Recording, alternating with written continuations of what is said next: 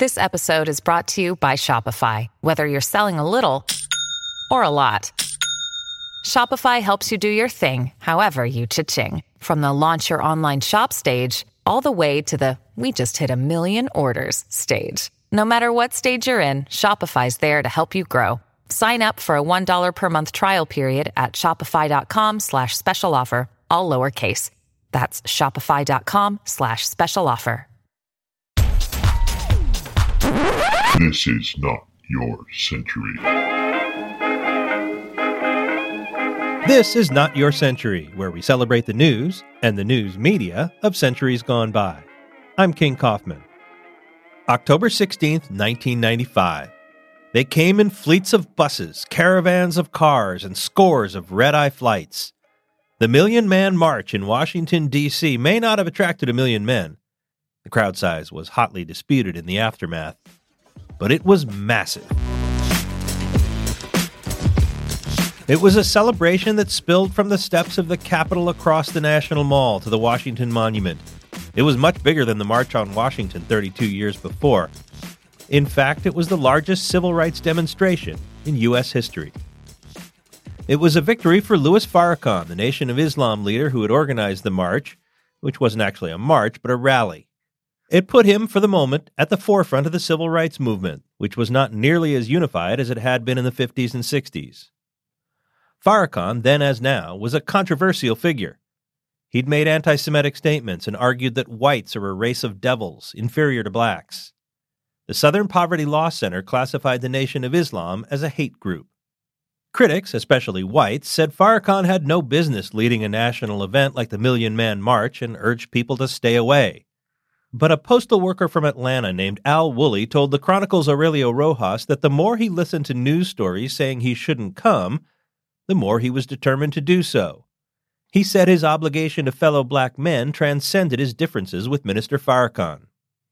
Mainstream politicians kept their distance, though, but as prominent as Farrakhan was, he delivered a 2-hour speech, the Million Man March was more than just him.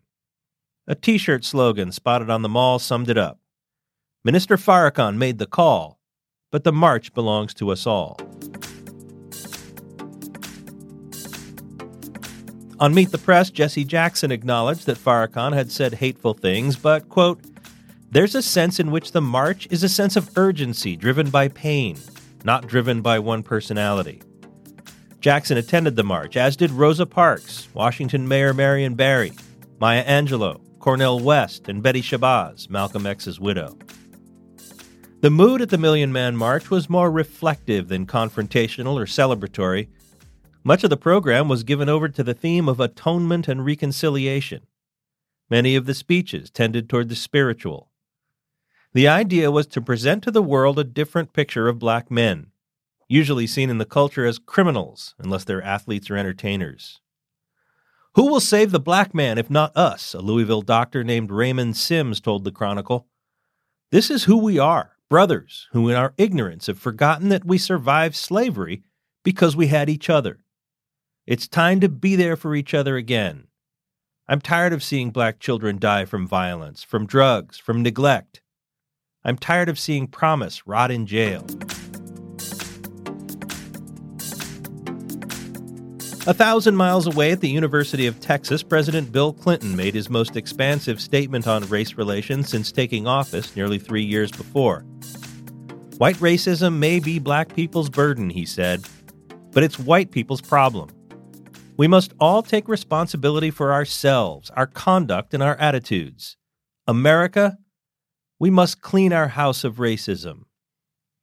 He took a swipe at Farrakhan without naming him, saying that 1 million men standing up for personal responsibility did not make right one man's message of malice and division. The National Park Service estimated the crowd size of the Million Man March at about 400,000 people, which was seen by some as kind of an insult. Organizer Benjamin Chavis, the former head of the NAACP, had said early in the day that 1 million people were there. The Center for Remote Sensing at Boston University conducted a study of photos from the event to estimate the size of the crowd. It announced its conclusion in 1997. 837,000 people, with a margin of error of plus or minus 20%. That means the crowd could have been as small as 669,000, or as large as 1,004,000. This has been Not Your Century, a production of the San Francisco Chronicle. Audrey Cooper, editor-in-chief. Get great journalism today at sfchronicle.com. I'm King Kaufman. Talk to me on Twitter at King_Kaufman. We now return you to your century.